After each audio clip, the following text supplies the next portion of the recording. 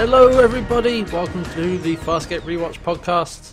I am your host, Can't Wear Hats, and joining me is Red Nightmare. Hello! And we're back for episode 8, which is called That Old Black Magic. A wizard did it. A wizard did do it. Yes. I'm wondering if we need another count, even just for this episode of A Wizard Did It. Because a wizard does a lot of things in this episode. We should actually do a D&D count. That's just going to be all the things. Fair. Okay, fair. Because, I mean, I guess kind of spoilers. You know, we've been kind of making a running joke of things being like Dungeons and Dragons or an RPG throughout this podcast because, you know, we're both kind of nerdy people who know a bit about this, and some of the things stand out. Last episode, PK Tech Girl was like, all right, okay, this is sci-fi, this is, you know, what it is. Not this time. Nope. This is probably the most D&D episode that we've seen so far. It's a very good episode. Yeah, no, it's a good episode. It just really feels like a module or like a session or something. You mentioned it. Oh yeah. But yeah, so why don't we get into it? I mean, you can probably tell it's going to be involving that kind of stuff because it's called That Old Black Magic. But you know. So we start off with the crew of Moya are visiting a commerce planet looking for some supplies. One of which is some medicine for Rigel, because Rigel is very sick. Also, John finds a dodo. A wild dodo appears. It's basically a two-headed bird on just sitting there. Yeah. And I'm sorry, I've been playing way too much Pokemon these past few days, so that was my third thought. You got to catch them all. Exactly. John starting early. Yep. But yeah, I actually I love Rigel's just hamming up how sick he is. Yeah, he's basically just got the flu. Yeah, he's got some form of flu or space cold. They're all down on the planet, and he's back on Moya, of course, and you see him sort of sat on his bed, swaddled in sort of cloths, and wearing some kind of dressing gown. He's like, I'm dying. I'm in so much pain. He's just got a really bad cold, but he's like milking it for all it's worth. So they can't really find what they're looking for Rigel. But then there's a merchant guy kind of sort of slides in, sort of very suspiciously, and he tells Zan that I have what you need. Yeah, go speak to him. Come over to my shop. Yeah. Also, this guy is his skin is red, and he's got, I think, yellow eyes. Yes, yellow eyes. It reminded me a bit of Zan, only a different color. Palette swapped. Yeah. Yeah. I think, given the rest of the episode, that's probably very intentional.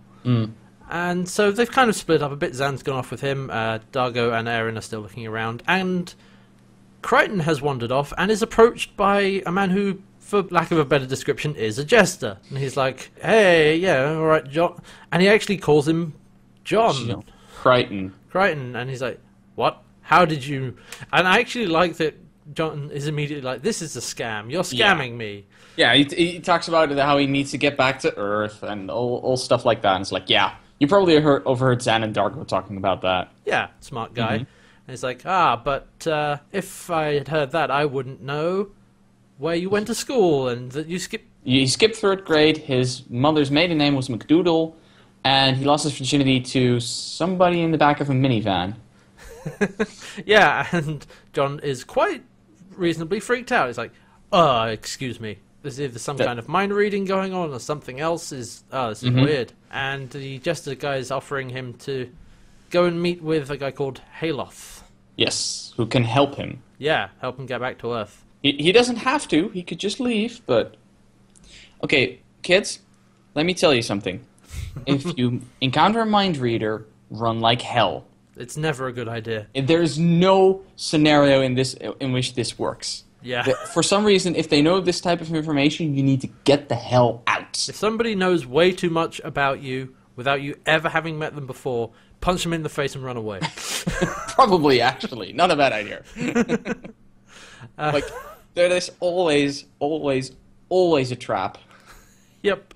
And I'm a little surprised. I mean, John says this is a scam, but he doesn't quite cotton on to the fact that something else is going on. Yes. Like, He just goes with it. He's like, how does he know this? That's the important part. Like, If "Oh." they can't give a good explanation for that, get out. but Crichton is intrigued, and he's freaking teleported Yep. away or something in like this burst of red energy, I think. Yeah, It's sort of a red mist energy-ish. yeah, and we meet Haloth, who is kind of an old, wizened guy. He sort seems of- blind. He's actually wearing glasses. Funny Yeah, enough. I thought behind the glasses it looked like he was blind. Yeah, and he's got like a cap on and is dressed in kind of robes. And Very hunched. and the place that they've been transported to is like a courtroom, or no, a courtyard, or like an inner chamber of basically what a castle, Yes. really. And there's some, They're in the back torches of on the all the castles. walls and some statues and stuff. He's like, "I wished you were here," in his best old man voice. It's wonderful. It's like, "Oh, I'm Haloth, I have magic powers," or something. How did you get me here? I can't. I'm a fucking wizard. That's how, bitch. He doesn't say that, but it's pretty close. More or less. He says it politely. And we cut back to the same time while he's talking to Haloth.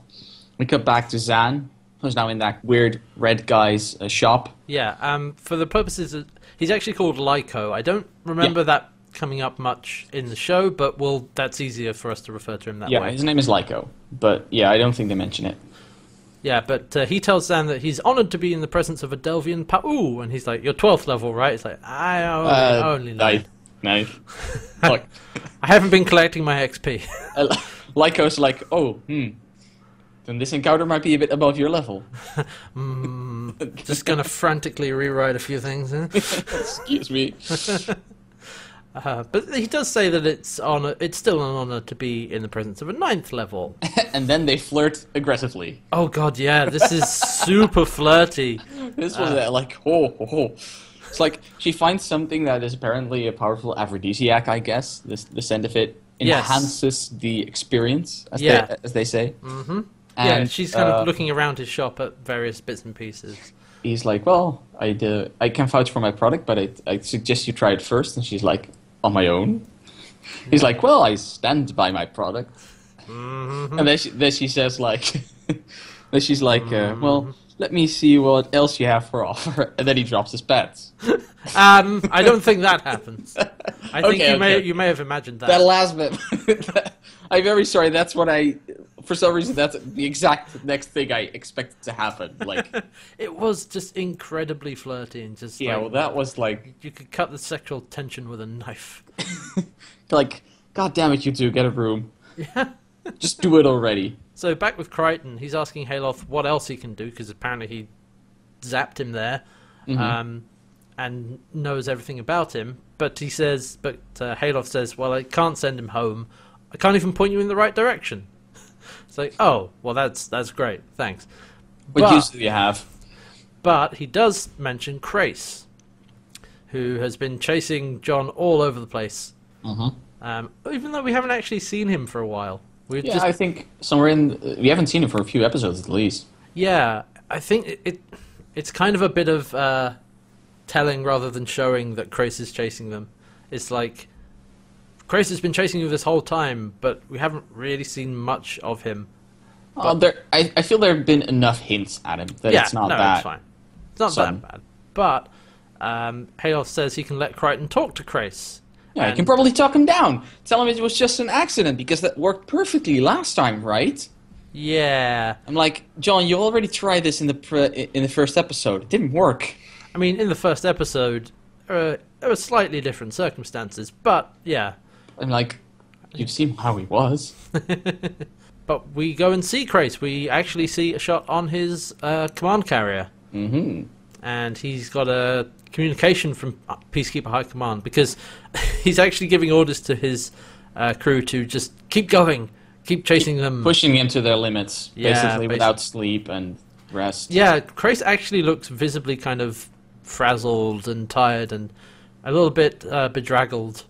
Like he's been up all... Now you're just making up words. I That is assure not you, a word. Bedraggle is not a word. I assure you, who's the native speaker? Raise your hand. Raise your hand. They can't even see that. It's not relevant. It's raised. Anyway. But yeah, Grace is clearly obsessed. Yeah, it looks like he's been going for a long period without sleep or something. Mm-hmm. But he's got a communique from Peacekeeper High Command, who basically is telling him to get back and do his actual job. Get back, face the consequences. Yeah, pretty much. Because you lost the transport. Yeah, and they're telling him to, okay, you lost the transport, stop pursuing the Leviathan, leave the uncharted territories, come back to First Command for new orders and discipline, basically. Yeah, and basically Grace is like, nope. No, he doesn't want to do that, and he actually has his lieutenant with him, who's a woman called Lieutenant Teague, and they're the only ones who have actually seen this communication. Yes. Grace says he might be able to buy some time from High Command, because he's going to go ahead with it. Yeah, he's going to find Crichton and extract his vengeance. Yeah, but he says it's very important that nobody else on the ship knows about this communication, so that basically they'll do what he tells them and won't try and mutiny or something, because they feel he's not doing his duty to Peacekeeper High Command. No, he's basically on a personal vendetta, taking an entire ship worth of people and equipment. But as long as they don't know that High Command isn't happy with this, they'll probably stay loyal to Grace. Yeah. For now. But anyway, Hayloth has appeared in Grace's chamber, and he's like, right, you're coming with me, sunshine. Basically, he teleports him away. Yeah. Well, he vanishes with him and brings Grace to his chamber where we saw him talk to Crichton, and he shows that, hey, Crichton's here. He is, and he isn't. Yeah, this is where things get a bit weird, but he says to Grace, you can have Crichton at a price. That's how he gets him to go with him. Mm-hmm. But like you said, is he there, or is something else going on? Because what I really like is that apparently there's either two versions of this room, or they're existing in parallel versions of this room. Yeah. But Hayloth gives a brief glimpse of John in the shadows, which is well done with the lighting here. Yeah, the lighting. There's a spot on him, very so nice. he appears. He's in a dark area, but a spot shines on him, slowly gets turned on. So he appears. He's not paying attention to Grace, and then he disappears again by the spot going out again. It's a simple effect, but it really sells like he's here, but he's also not here. Yeah. So yeah, Dargo and Aaron have actually found where Crichton is, or rather, they found his body, which is unconscious. So it's not actually that they've been teleported there. It seems that they're either mentally there or some kind of spiritually thing is going on. Liko actually basically explains that their essence has been ripped from their bodies. Yeah. Okay. Yeah, he knows what's going on. So Dargo and Aaron found Crichton unconscious, and Aaron tells Dargo to go get Zan, because, we need help. And meanwhile, Hayloth has told Crichton that, I have bad news. Yeah. Got some bad news. Grace is here. He just doesn't want to talk. He wants to kill you. And then Hayloth transforms from, I'm an old man, into this, into David Bowie. Let's all be honest here. I don't think David Bowie ever looked quite that evil. Okay, that's fair. He basically stands upright, loses the glasses and the beard and the fake voice, and gets like a black outfit with puffy sleeves and a ruff around his neck, and his yellow eyes, and he's like, hello, I'm obviously evil. I will be your big bad evil guy today. How may I help you? Chris Haywood plays the role of Hayloth, or Maldus, as we quickly learn his name is. Yeah. And can I just say, this man goes to town with this role. Holy crap, he's having a blast with it.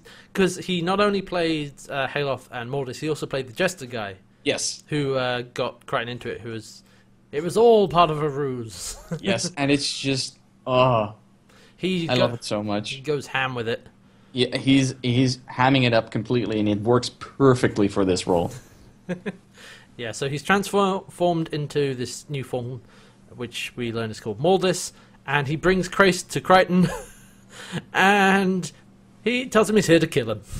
Yeah, it's like, well, I thought we were going to talk. Well, no. Grace had a better offer. Good luck. And so they have a scrap, and during that fight, John's hand gets cut. And then on John's actual body, there's this new wound appears in exactly the same place. Mm-hmm. So if you die in the Matrix, you die in real life.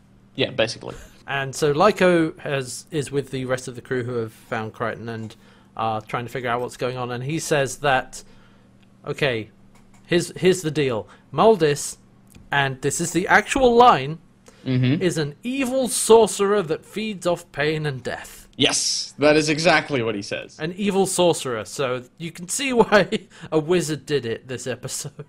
Like, literally, a wizard. Yeah. Basically, what he does is he taps into others' life energy and feeds on it. And he invaded their planet that they're on and killed half its population, apparently. And subjugated... Enslaved the other half. Yeah. And it's like they all exist for his amusement, I guess? Yeah, something like that. Or to just farm and feed off. And before Maldis came, Lyko was apparently a high priest, but his powers were not strong enough to defeat him. I'm like, wait, okay, so every member of the various space clergy that we've met so far has actual magic powers. Like, of course, they get that from their god. That's how these classes work, right? Right? Exactly. This is like, okay, this is D&D right here. Like, yeah, this is definitely D&D. It's not like, I don't know, in something like Star Trek or where they're like, I believe in these gods, and they're like, all right, cool. They're like, no, I believe in this god, and it lets me do these magic powers. Yeah. What, you think I did it just for the comfort? Hell no. Fireball! Lightning bolt, lightning bolt, lightning bolt. But yeah, apparently his powers were not strong enough to defeat Maldis. And he has a huge range that he can influence people over. Yeah, apparently fleeing from the planet doesn't help. As long as, well, you won't get far enough away before he gets you, basically. That is actually fair. That's probably more accurate. He doesn't have infinite range. In fact, the only reason he's able to get to Krace is because they're in the uncharted territories, and he's probably close enough. If it was on the other side of the galaxy, it would be a bit too far. It doesn't get entirely well explained, I feel. No, there's no, like, okay, he has a limit of X number of, sectors. Or whatever it is. No. But apparently Krace is actually close enough, so there you go. Lyko also says that Maldis is apparently transcended, physical... He's non-corporeal. Yeah, so basically so he's an ancient. Yeah, basically. I'm sorry. I'm also a big Stargate fan. He's an ancient, or he's like a Q, or he's whatever. More likely an Ori. Yeah. Hello to the Ori. Anyway. He's a spirit. He's on the elemental plane of something. Shadow, probably. Yeah, sure, why not? Okay, enough. Enough of that. But yeah, they're trying to figure out a way to take him down now because he's got Crichton, and also he's a really terrible, evil person.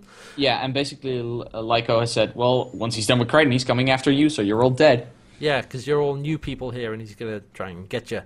Well, Zan asks him to help her to use her abilities to hurt Maldis. To fight Maldis, basically. Yeah. And Lyko is like, will never work, he's too strong. I'm like, if they're going to die anyway, at least go out swinging. Yeah, it's worth a try.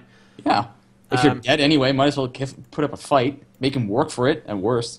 Yeah, and Lyko's a little bit skeptical of Zan's ability to do this because as a Delvian Pa'u, she's, supposed to be very benevolent. She heals and she comforts. She doesn't hurt.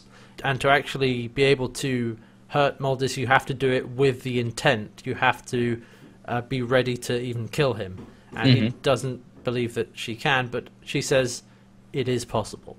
She actually forcibly grabs him and says, I was capable of it before. Yeah. It's like... So we're reopening that can of worms. That can of worms of Zan's aggressive past. Yeah. So meanwhile, back with Maldis, it basically says that Krace offered him bigger stakes than Crichton could, because Crichton doesn't really have much to give him. At that point, actually, John has gotten away from Krace. We don't see how, but apparently he ran away from him. Yeah, John's got away and is sort of hiding in some kind of corridor, but Maldis is tormenting him, basically. Being like, how are you doing? Why are you not fighting back? And then John tries to punch Maldis, but he just teleports out the way and he punches the wall instead. Yeah, it's like, ow. It's like, well, what did you think was going to happen? Yeah. But then Krace has actually found him and attacks him. Yeah. They're on a scrap again. Round 2, but Crichton is protesting that he did not murder Crace's brother, which is the whole reason. An accident. Yeah, this is the whole reason Crace has been chasing him. That when Crichton popped through the wormhole, his ship crashed into Crace's brother's prowler, and it exploded, killing Crace's brother. And Crace blames him for this whole thing, and that's why he's been chasing his ass all over space. Mm-hmm. But Crichton is trying to convince him that it was an accident, that it was not on purpose. He actually has Crace at his mercy. He could kill him. Yeah. But John's like, it was an accident, and he throws away the weapon. Yeah. The spear, in this case.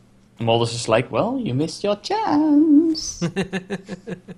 Back in the real world, Zhaan is trying to learn how to use her abilities to harm Maldis. And we see the return of the two-headed chicken-looking thing. Dodo! Yeah, because Lyko is trying to get her to harm that as sort of a first step. Inflicting harm on another creature. Yeah, inflicts wounds. Yeah, basically. That's what we're doing here. First of all, the yelps that creature gives as Zhaan hurts it, those are heartbreaking. Yeah. Wow. And she's very upset. She can't finish it off, basically. No. She breaks away and says she can't do it. Which, it's an innocent creature. There is a difference between a malevolent sorcerer and an innocent bird. Yeah, this is true. But Lyko is not convinced that she can't do it.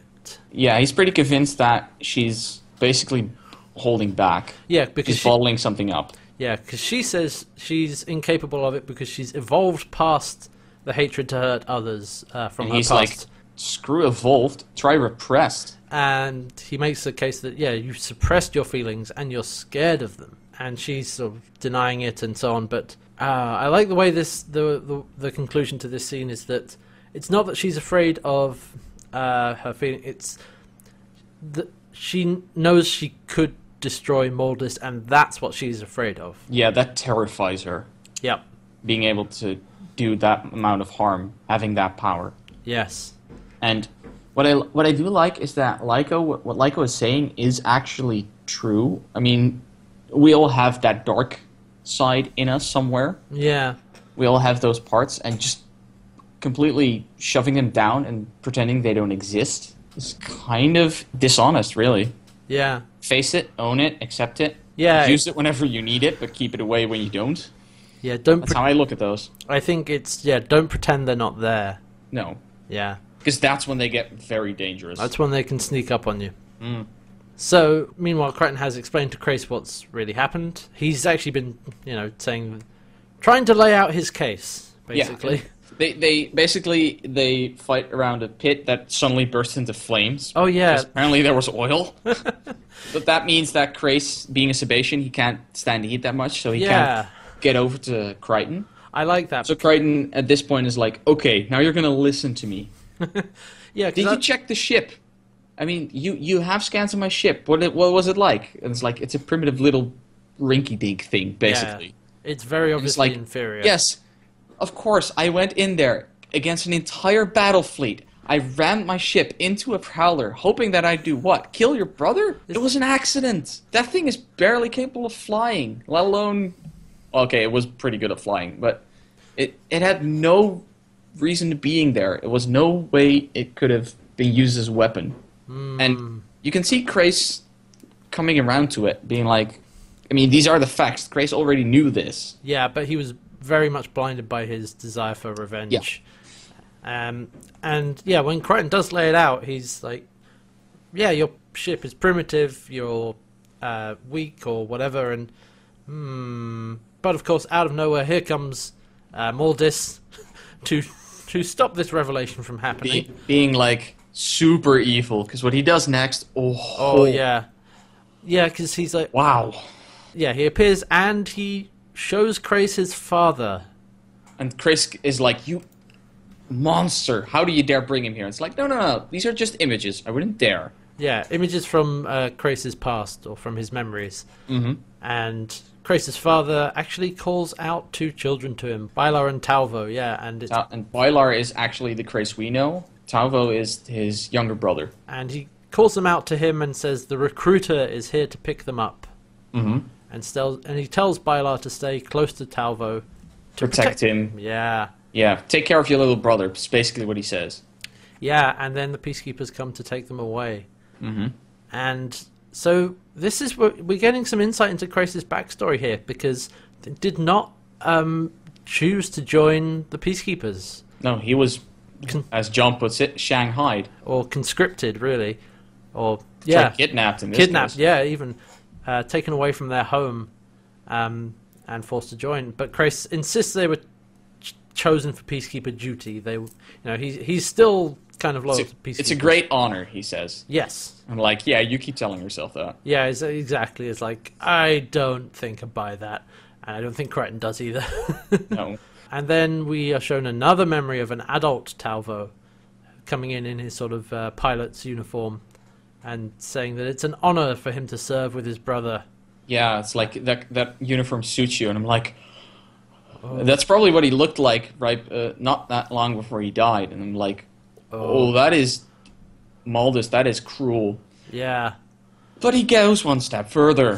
He's like, Maldus is like, well, he probably looks something like this. We see it, and basically, his flesh burns off. His flesh burns off. Erupts into a burning corpse and falls over and slowly disintegrates and ashes, and he looks a lot like the corpses we actually saw in the previous episode. It's being like yeah, space death, and like, oh God, you monster, Maldus. Yeah, and of course this heavily upsets Crace. Like, these are not images you want. Like, the memories were bad enough. Basically seeing his brother die again. Yeah, it's pretty heavy, and it's Maldus basically goading Crace into attacking Crichton, which he does. He leaps over the fire pit and tries to get to Crichton, who makes his way around. But just that big leap over the incredibly hot fire pit as a Sebacean is, that's how fired up he is. No pun intended. No, it's like, ugh. Like, this is where Maldus goes super evil, and I kind of like that, because this is a very effective way of getting under somebody's skin. Yeah, I like that Maldus is just like evil and under no illusions about it. Yeah. He's incredibly evil, and he's like, I'm enjoying myself. So, back on the planet, back in the real world, Eren and Dargo are trying to break through the door to effectively Maldus's compound, or whatever it is. Sanctuary. Yeah. Wizard Tower. Let's just call it that. It's not a tower, but let's just call it the Wizard Tower. Yeah. So she's gone to get a pulse rifle, and she shoots the door. Nothing happens. No, it's just a... There's like a... And Dargo's like, it's protected by an evil spell. It's like, oh, for fuck's sake. That is exactly Eren's response. Like, there's no such thing. I liked Eren in this, because she's like, thank you, you're saying everything I'm thinking. It's like, Dargo's like, a wizard did it. And Eren's like, what the hell are you talking about? I do appreciate that Dargo is a bit more into this mysticism, and he believes Zahn in these things, and Eren's like, no, it's bullshit. So she reckons, okay, well, I can't get through by shooting it, but I don't know, I have to find another way. And then Zan appears and says that she can stop Maldus, but she doesn't really want to. Wants the third option, which I like, because usually John gives the third option. But he is otherwise incapacitated yes, right now. He's busy. Otherwise occupied. Yeah. So, and she asks basically Dargo, if you could stop an evil by releasing another evil, would you do that? Yeah. He's like, and he says, I guess I would have to choose the lesser of the two evils. Yeah. And so she's like, well, guess I gotta go be evil. Yeah, guess I gotta let it out of the cage. Yeah, so, yeah, and actually when she says that she wants a third option, she wants a third option even though she knows that there isn't a third option. Yeah. So, there's some she's very resigned to that. It's like, shit. It's the only way out. So, back with Crichton and Crace, he's actually he's stopped trying to fight or kill Crace, I think. He's figured out that Maldus has got another motive. Yeah, for some reason he's enjoying this a bit too much. Yeah, having way too much fun. And he reckons that Maldus is feeding off them. Off their desire for death. Or Crace. The reason Crace isn't trying to kill him at this point is because they're basically at two ends of a very narrow gap between walls. So they can't actually get to each other, but they can hear each other. Yeah, and he's like, wait, we're both being suckered in here. Like, I got tricked by Moldis, but you're being tricked as well. Or, like, he's not your friend. No. He's not helping you. He's the real enemy here. Yeah. Every time we talk, he gets really tired and wants us to keep going, and whenever we start fighting, he gets excited and full of energy. Yeah. So John's like, that's what he's feeding off. That's like good, and that's some good reasoning from John there. Like, yeah. And John also sense. is like, look, I get it. If you want, I'm very sorry he's dead. It was an accident, and if I could go back and change it, I would. And yeah, you're beating yourself up about it because you were supposed to be protecting Talvo. Yeah. Your dad told you to do that, and I get it. Like, he gets it. He's very sympathetic to him. Yeah, which I like. Even though that Krace has been trying to kill him this whole time, he understands why. Yeah, and Krace is like, it doesn't matter. And I still want my revenge. It's like, and that John is just like, oh fuck. John is actually pissed about that. Like, even if he does believe Crichton, even then he doesn't care. And John's like, what the hell? That's when he's probably realizing that, okay, Krace is not just out for revenge, he's crazy. Yeah, he's probably there's probably a few screws loose there. Yep. And it says, Talvo must be avenged and Crichton will die in his hands. Ah. And then Moldis appears again and... As Krace walks out, walks away. He appears behind Krace. So John is looking straight at Moldis, like, oh. And Moldis actually admits that, yeah, John was right. He feeds off other people's life forces. Mm-hmm. And death. He says death is the main course. Yeah. What I do like is that Moldis says, like, how is this different from anything else? I mean, you eat plants. That is also feeding off another being. Yeah. I just go a bit more directly. Mm-hmm. Yeah, I think the actual line is, I admit it, I feed on death, but don't we all? Some eat plants, some meat. I consume the life essence itself. Preferably medium rare. Yeah. That's what he actually said. Well, like I said, Moldis is enjoying himself. Yep. Maybe he wants some ham to go with his life essence. Look, there was a lot of food in the first room, so he might actually eat there. Who knows? But yeah, he's saying, well, best with a bit of ketchup. But I do like that John also calls him on the, well, if you feed on death and so on, then why are we just fighting each other? Why don't you just snuff us out? And he's like, well, this is the appetizer. He likes to play with his food. And I'm getting hungry. Yeah. John's like, breaks my fucking heart, and he walks away. Wee. Cry me a river. Yep. So Zan is trying to get ready to do this, to, unleash her inner demon, so to speak. Mm-hmm. But she's trying with Lyko, again, to, use her powers for evil, basically. Yep. And she's still not doing it very well. And then Rigel comes on over the comm, complaining about his remedy. About, oh, I'm not violent. Right. Actually, a minor point. At this point, they've brought Crichton's body back up to the ship. Right, yeah. Rigel is looking over that. It isn't relevant right now, it becomes relevant at the end. Yeah, so they take him back up to Moya and tell Rigel to look after him. Oh, okay, so Rigel comes over the comm to Zan and is his usual sort of complaining and moaning self, made worse by his illness or by his cold and whatever it is. And Zan is basically about to shut him off or about to, get back to what she was doing. But Lyko actually is like, no, this is perfect. Let's harm Rigel. And this is where I'm like, excuse me? Like, the bird I can get, but you're prepared to just hurt a innocent sentient being just to get her demon out? Innocent is maybe a stretch. I'll admit, Rigel is a massive asshole. But he's not evil. At all. Okay. He doesn't deserve this. Like... Yeah. That was where actually Lyko stepped over a line for me. Yeah, but I think what he's trying to do is just to really unleash that inner evil, so that in their evil, he's not really inner anger and inner power. Yeah. He's actually going after the evil, which I object against. Yeah, this is turning the dark in the wrong direction. Yeah, he's maybe going a bit too far to the dark side. But actually they do it. They cause Rigel pain together, both of them. They kind of put their hands on each other's chest or whatever it is. They touch, they're kind of almost embracing each other and raising hands up to do magical power things. Yep. And we see Rigel actually in agony. Yeah, it's quite disturbing. He's already unwell, and then he's been caused a lot of pain. They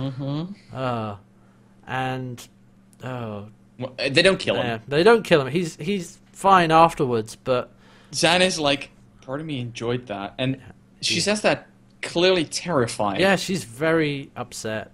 To be completely honest, doing that to the bird, you probably wouldn't have enjoyed it. Doing it to Rigel, I can see why you would enjoy that. Like, just to shut him up for a few seconds. Another reason why I wouldn't have used Rigel as a target for this one, but fair. So, Crichton is still trying to get through to Crais, even though he's tried several times at this point and it hasn't worked. And he says, "Okay, if Mordis kills you, he still won't be satisfied." Yeah, I mean, if we fight, what happens if one of us dies? What do you think? The other one gets home? We leave? Yeah, he wants more from you than just to kill me, or the other way around. And so Crais is like, okay, a truce. And John's like, okay, first thing we need to figure out is how much power... And Crais just attacks him. Truce lasts sort of 5 seconds. Yeah, I like that John's like, okay, if we both remain calm, we can starve him out. His powers can't be infinite. There's actually a good plan from John, given their situation. Like, they don't have a lot, but what they have, that is probably the best bet they have. And then Crais beats him with a chain. Yes.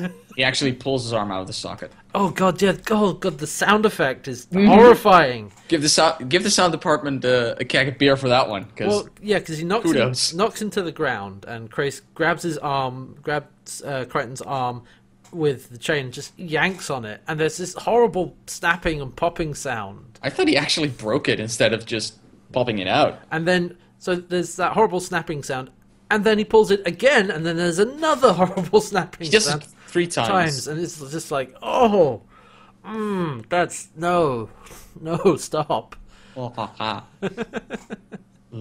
But yeah, John manages to chase him off after that, which I don't really get, because you'd think Crais is like, disarmed opponent, well, let's finish this off. But no. And we're back with Rigel now in the next scene, which is... I love this scene. Let's be honest, Rigel is being very cordially and actually very nice, because he's convinced that John is dead, and he's giving him actually the burial ceremony. He's like, dear friend Crichton, well, friend's a bit of a stretch, reluctant shipmate. Actually, can I talk about something? So when Crichton is brought onto the ship for the first time, Rigel actually looks at him, pokes him, he's like, well, it looks dead to me. Yeah, so he's convinced about that, and now he goes like, well, okay, well, I wish you well in the great fields beyond, and like, no, actually, that's for Hynarians. Go find your own fields. It's a hallowed place, I think. Hallowed place. Yeah. Like, go find your own hallowed place. Oh, you can't come here. With that, I legally pronounce you dead and take claim of all your stuff. And like, there's the right. There it is. And he actually just starts unfastening Crichton's boots and it's like, right, let's get down to it. I thought he was being actually kind of nice, being like giving him a proper ceremony and like a bit harsh, but okay, fair. And then I claim ownership of all your possessions. Like, there's the Rigel I know. Look, that's the bard/rogue being like, okay, he died. Can I have his stuff? It's like, he's not dead yet. It's like, I'm going to take his stuff. He can't stop me. Everyone else at the table is like, God damn it, really? Especially the one that's playing Crichton. It's just like, I can't do anything. I'm in this other adventure somewhere else. Can I do something to stop him? No. DM's like, no, your mind is somewhere else. You don't know this is happening. Yeah. You didn't even know this is happening. Shit. But actually, funnily enough, back with what? Sorry, I saw a note from a previous scene, the one where John and Crais are fighting. there's some sort of spinning contraption in there, and I was like, oh, hey, look, they got the art school involved. Oh yeah, right. It's the scene where they're discussing a truce, and it's basically a load of metal beams stacked on top of each other, spinning around. Reminding me a tiny bit about one of those upright windmills. Yeah, or like and with spikes, with metal bars basically sticking out, and like, yeah. I'm sorry. The first thought is, what the hell is that doing here? Don't worry about it. But back with Maldus, Crichton, and Crais. Actually, Maldus is getting low on energy. He wants them to get fighting again because Crichton's managed to get away. And we have another scene where they're in a long corridor, and Maldus is talking to Crichton, while Crichton is popping his shoulder back in. Yeah. By ramming it against the wall repeatedly. It's just, oh wow. And Maldus actually says, "Oh, you broke this. It's like you did when you were a teenager." Because when I'm riding a bike or a motorcycle, actually. Yeah. It's like, but actually, he says, like, look, only one of you needs to die. Yeah. Might as well be Crais. I don't need the other one dead. The other John's like, yeah, right. What does the other one get? Trip to Bermuda? It's like, no, I'll send you back. I'll send you back to your ship. One of you can go back to your ship, and I give you my word. And it's like, yeah, what is that worth? And he's like, more than Crais's. And that's, I think, where John snaps. John's like, you know what? Fine, Crais is an animal. That's become clear. He's insane. I'll do it. I'll fight him. And he gets quite pissed and is like, tell Crais I'm waiting for him. And yeah, John's basically like, he's actually prepared to fight. So Maldus leads Crais to Crichton, and they have their fight. They have a scrap. Yeah, and John actually fights back, and he tries to actually basically kill Crais in a chokehold. He's trying to choke him. Yeah, he does a good job. And meanwhile, Zhaan and Lyko have begun their ritual to try and get to Maldus. Get to Maldus. But as Crichton is holding Crais ready for the killing blow, Maldus teleports Crais back to the carrier. Yeah, it's like, what the hell? Actually, Crichton played right into Maldus's hands because he finally got Crichton to do what he wanted, which was anger Crais. Get Crais even more pissed off. Yeah, aggravate him to keep going. Yeah. Because what Maldus wants is the command carrier. Yeah, he wants Crais to start searching out Crichton and keep going where he is, and eventually he'll make his way to this planet. Yeah, at least close enough for Maldus to grab control of it. Yeah, because apparently they're close enough to get Crais, but not. So okay, this is a problem I have with this. Yeah, that was me as well. Like, you already got Crais. So it's close enough, I'd expect. Yeah, there's a little bit of inconsistency here. It's like, why did Maldus even need Crichton? Why couldn't he have just fabricated this? Just the illusion of it. I don't know. I mean, it was creating a lot of other illusions during this period. He could have easily done it with Crichton. Yeah, I don't know. Also, I'm going to quote James T. Kirk on this one. Why does God need a spaceship? Yeah. Yeah, why does God need a spaceship? What the hell? At this point, Maldus has been basically showing powers equivalent to a god, or at least very, very strong. And like, why would you even need a command carrier? I mean, take Moya. You don't even need the command carrier to wreak havoc. You've shown that. Yeah, I mean, he can influence people over a seemingly long distance, and if all he's concerned about is moving around and reaching more people, then any old spaceship will do. Yeah.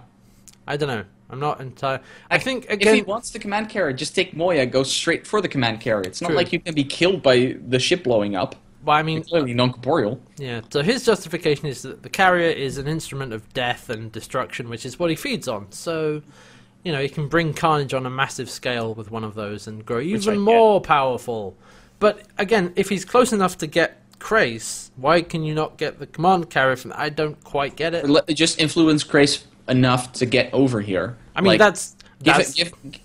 just give him a hint, like...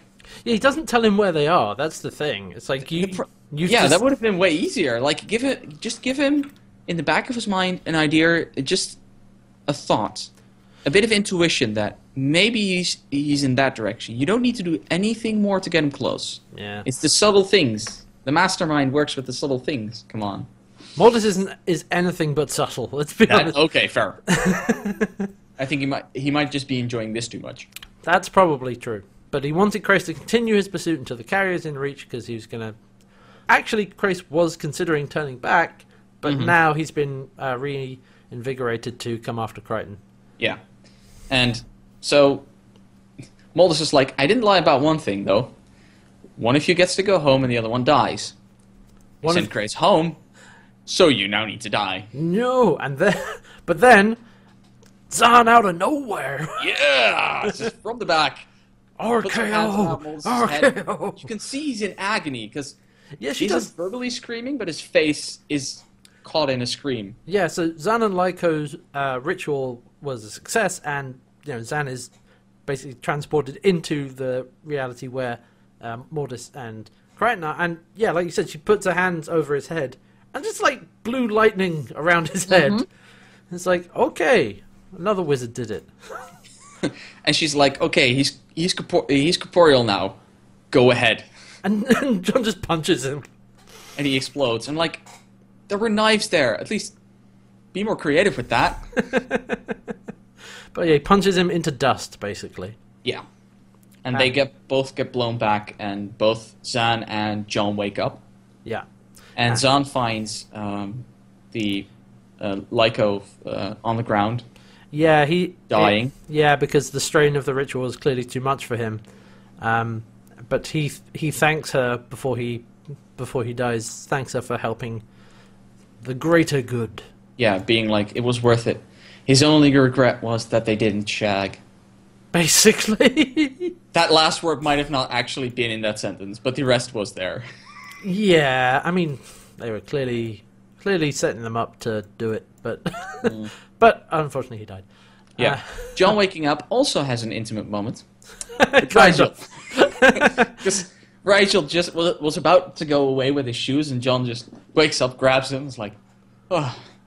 And he's like incredibly happy and a bit nutty. Again, nutty Crichton coming out again. And he's like, well, this isn't Candace, and you're a lot homelier, but anyway, and just kisses him straight on the mouth. It's like, whoa, okay. Like, also, he's still sick with cold. That's not sanitary. Oh, shit, right. That's not sanitary, John. What are you doing? Like, that's gross. He's like all runny and like, ugh. Let's be honest. No. I think from John's perspective, Rygel can't really get any grosser. True. He's basically kissing a frog. And this one didn't turn into a No, it did not. prince. And he's already a Dominar. Why would he turn into a prince? That's below him. But then Crais has woken up back on his command carrier as well, of course. Yeah, and he sends the doctor away. He's like, we'll keep it out of the records, because Crais doesn't want this to go to high command, and the doctor's like, fine.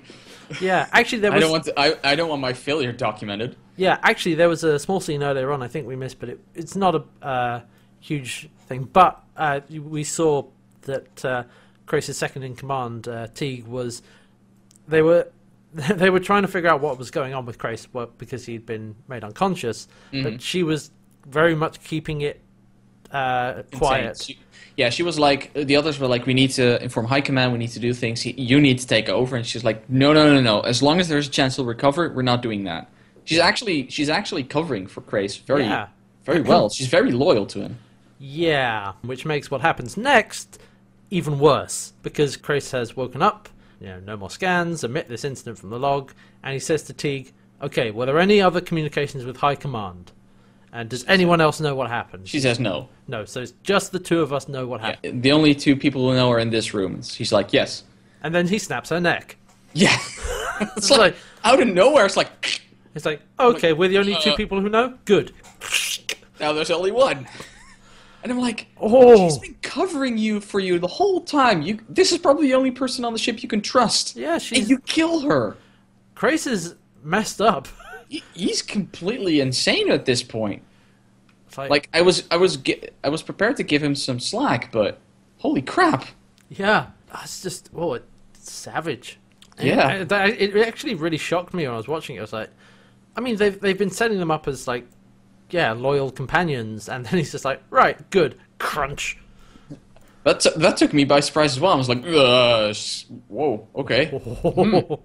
It's like, okay, whatever Crichton did not get through to Crais, and he's even crazier than he was before. Minor point. What is he going to do with the body? There's probably ways to deal with it. I don't know. It's Waste disposal. Necks get broken accidentally all the time. It just happens. A wizard did it, okay? A wizard did it. Actually, yeah, fair. They probably believe that. So we go back to Moya, and everyone sort of settling down after what happened. And Zan has told the crew that actually she didn't quite kill Mortis. She dispersed him.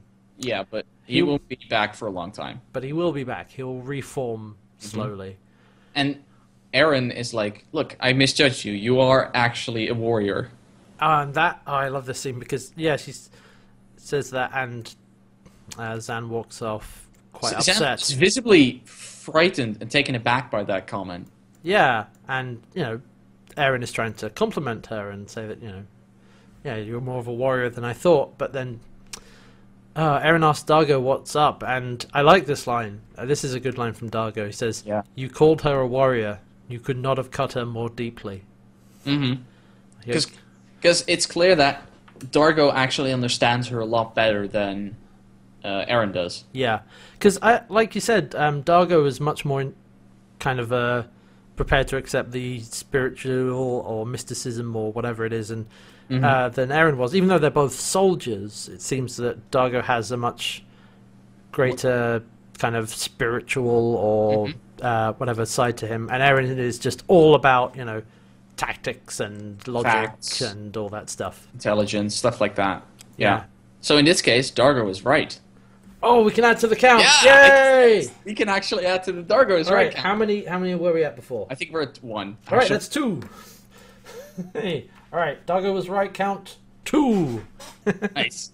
But yeah, I just love that the way he says, you could not have cut her more deeply because that is true. She doesn't want to be that person. She does not want to be a warrior. No. That's what she's been moving / running / hiding from. Yep. All her life. Exactly. And we're going to follow that up with a scene from Crichton actually getting out his tape recorder again for the first time in a while. Makes a reappearance. I don't think we've actually seen it since the premiere. Nope, we haven't. I haven't seen it from that point on. So yeah, he's actually recording a tape for DK, who is his best friend, who, if you remember, was his partner on the Farscape project. Yes, and I think he records... Apparently he also records for his dad, because I remember in the first episode he was recording a message for his dad. So I guess he's alternating between those two. Yeah, something like that. But he's basically summing up what happened, and he thought he could convince Crais of the truth, but now he realizes that that's not going to work, whatever he tries. And Crais is not going to stop until one of them is dead. Yeah. So yeah, pretty heavy. And speaking of heavy stuff, Zan comes in and she's quite upset. She's still very... She's very shaken by the whole thing. Shaken is I think actually shaken is an understatement at this point, but yeah. And she tells Crichton that before, so she's revealing now to Crichton because we as the audience have seen this revelation before, but before she was a priest, she was a savage. Actually, Crichton mentions that she said that before. Oh right, yeah, she said that before, but he didn't believe her. Yeah, he couldn't see it. Yeah. She's like, well, you've never seen that side of me. And now he kind of has. And she thought she'd never have to bring it back, but... And I like that John's like, well, you brought it out once, and it can go back and back away again. And she's like, it's not that easy. I don't think it can. Yeah, she says she doesn't think she can make it go away again, because clearly it was not an easy task in the first place. Mm-hmm. And she's not convinced she can do it a second time. And she says none of them can help her. Yeah, John stands up and is like, look, is there anything I can help? I mean, anything I can do, maybe just be listening. And she hurts him. Yeah, she's like raises her hand to him and does like her magic powers and and causes she actually him harm. Hurts him, and he's taken aback by that. I mean, clearly frightened by that. And she as well. She's frightened by it herself, and is like, "I'm terribly sorry." And she goes away, and I'm like, "Oh." And what she says and the way she says it when she's hurting him, it's like, nobody can help me. And we actually see the dark Zhaan really come out at that point. Like, yeah. Remember what I said about not stuffing your dark side away? Yeah, because this is what happens. Because on one side, yes, it's probably because it's been repressed so long. On the other hand, I'm like, I can see why Zhaan wanted to push this away. Because this is just a sliver of it, oh boy.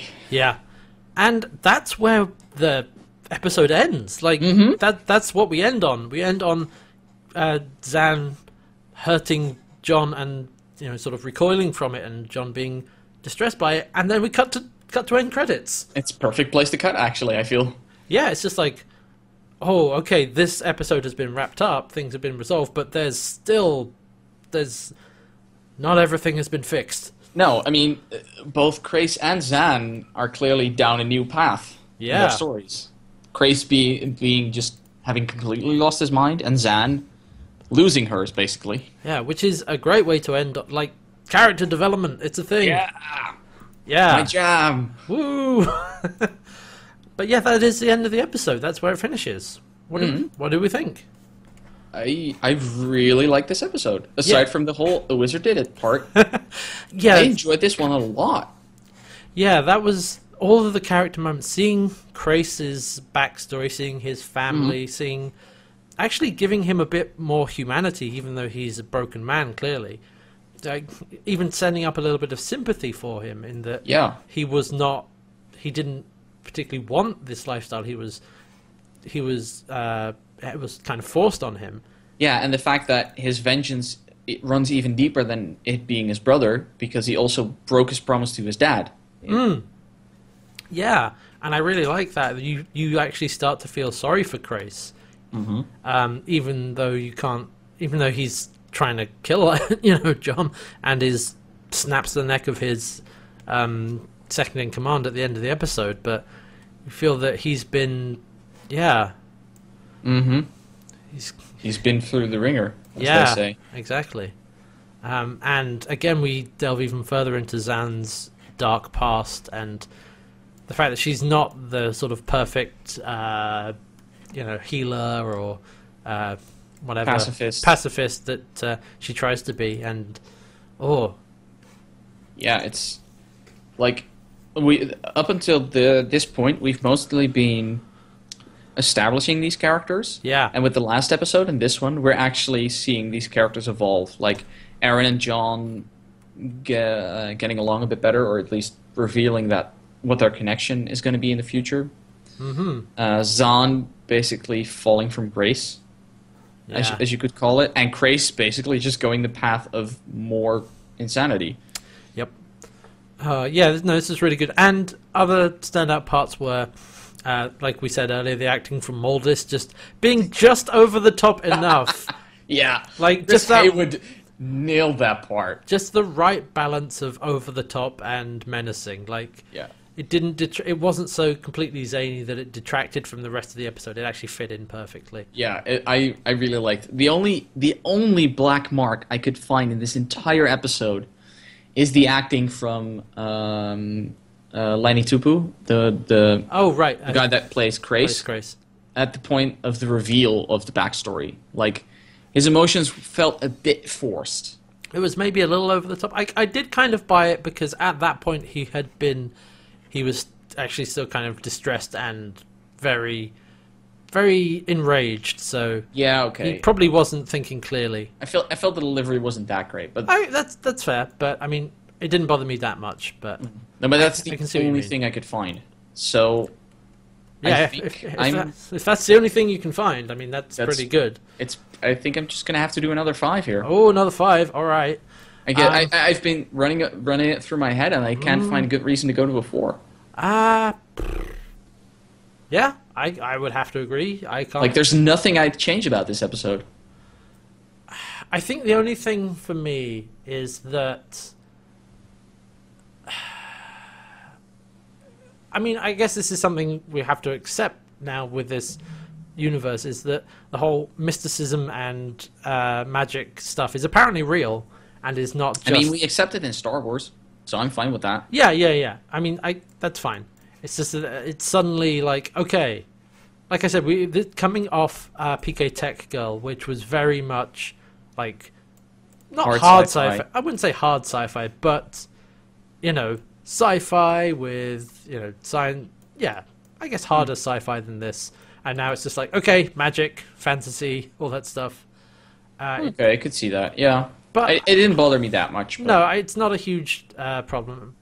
So I would probably say, if I was going to do half marks, it might be 4.5. But if I did half marks, I'd go for 4.5 here actually. But I think I don't feel like this is special enough that I would want to go for half marks. No, we can round up. I think I'll agree with that. Round up and give it another 5 out of 5. Another solid, really good episode, and with some great performances and great bits of character development. I'll admit, like, the opening of this episode had me worried. Of like, is this going to be really weird and kind of wacky guy, tricking Crichton into a thing? And it's like, actually, no, it delivered way beyond that. So it's a great. Yeah, I just love it. Yeah, really good. Riding high.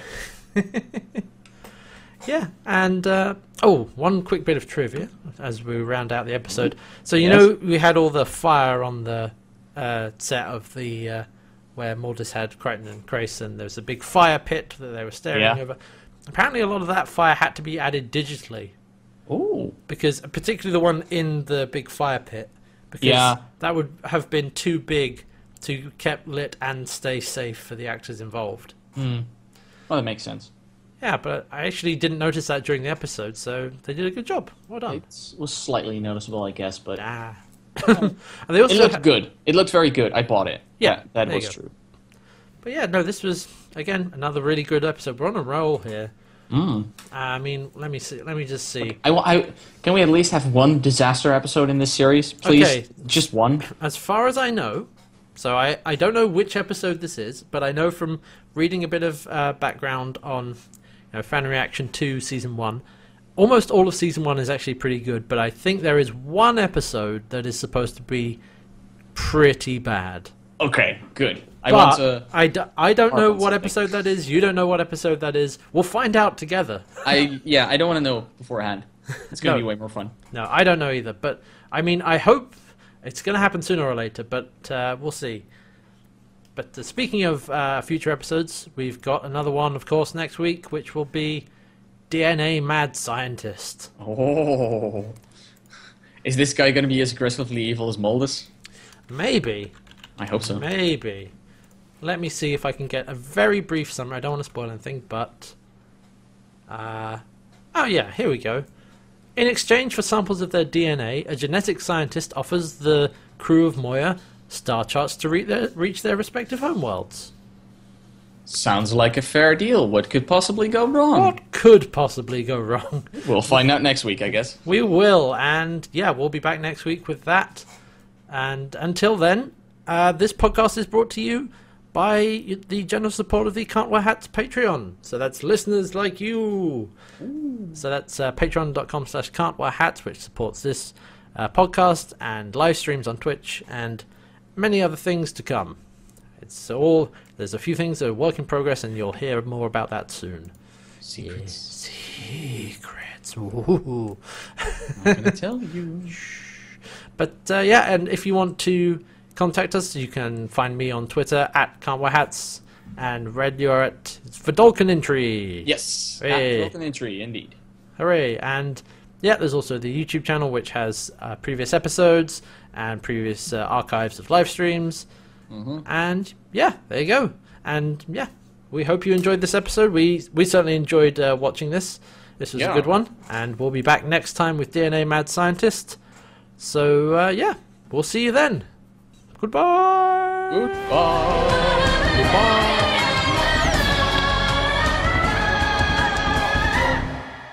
All right, Red, you can put those plates down now. Oh, I've been holding those up for a week.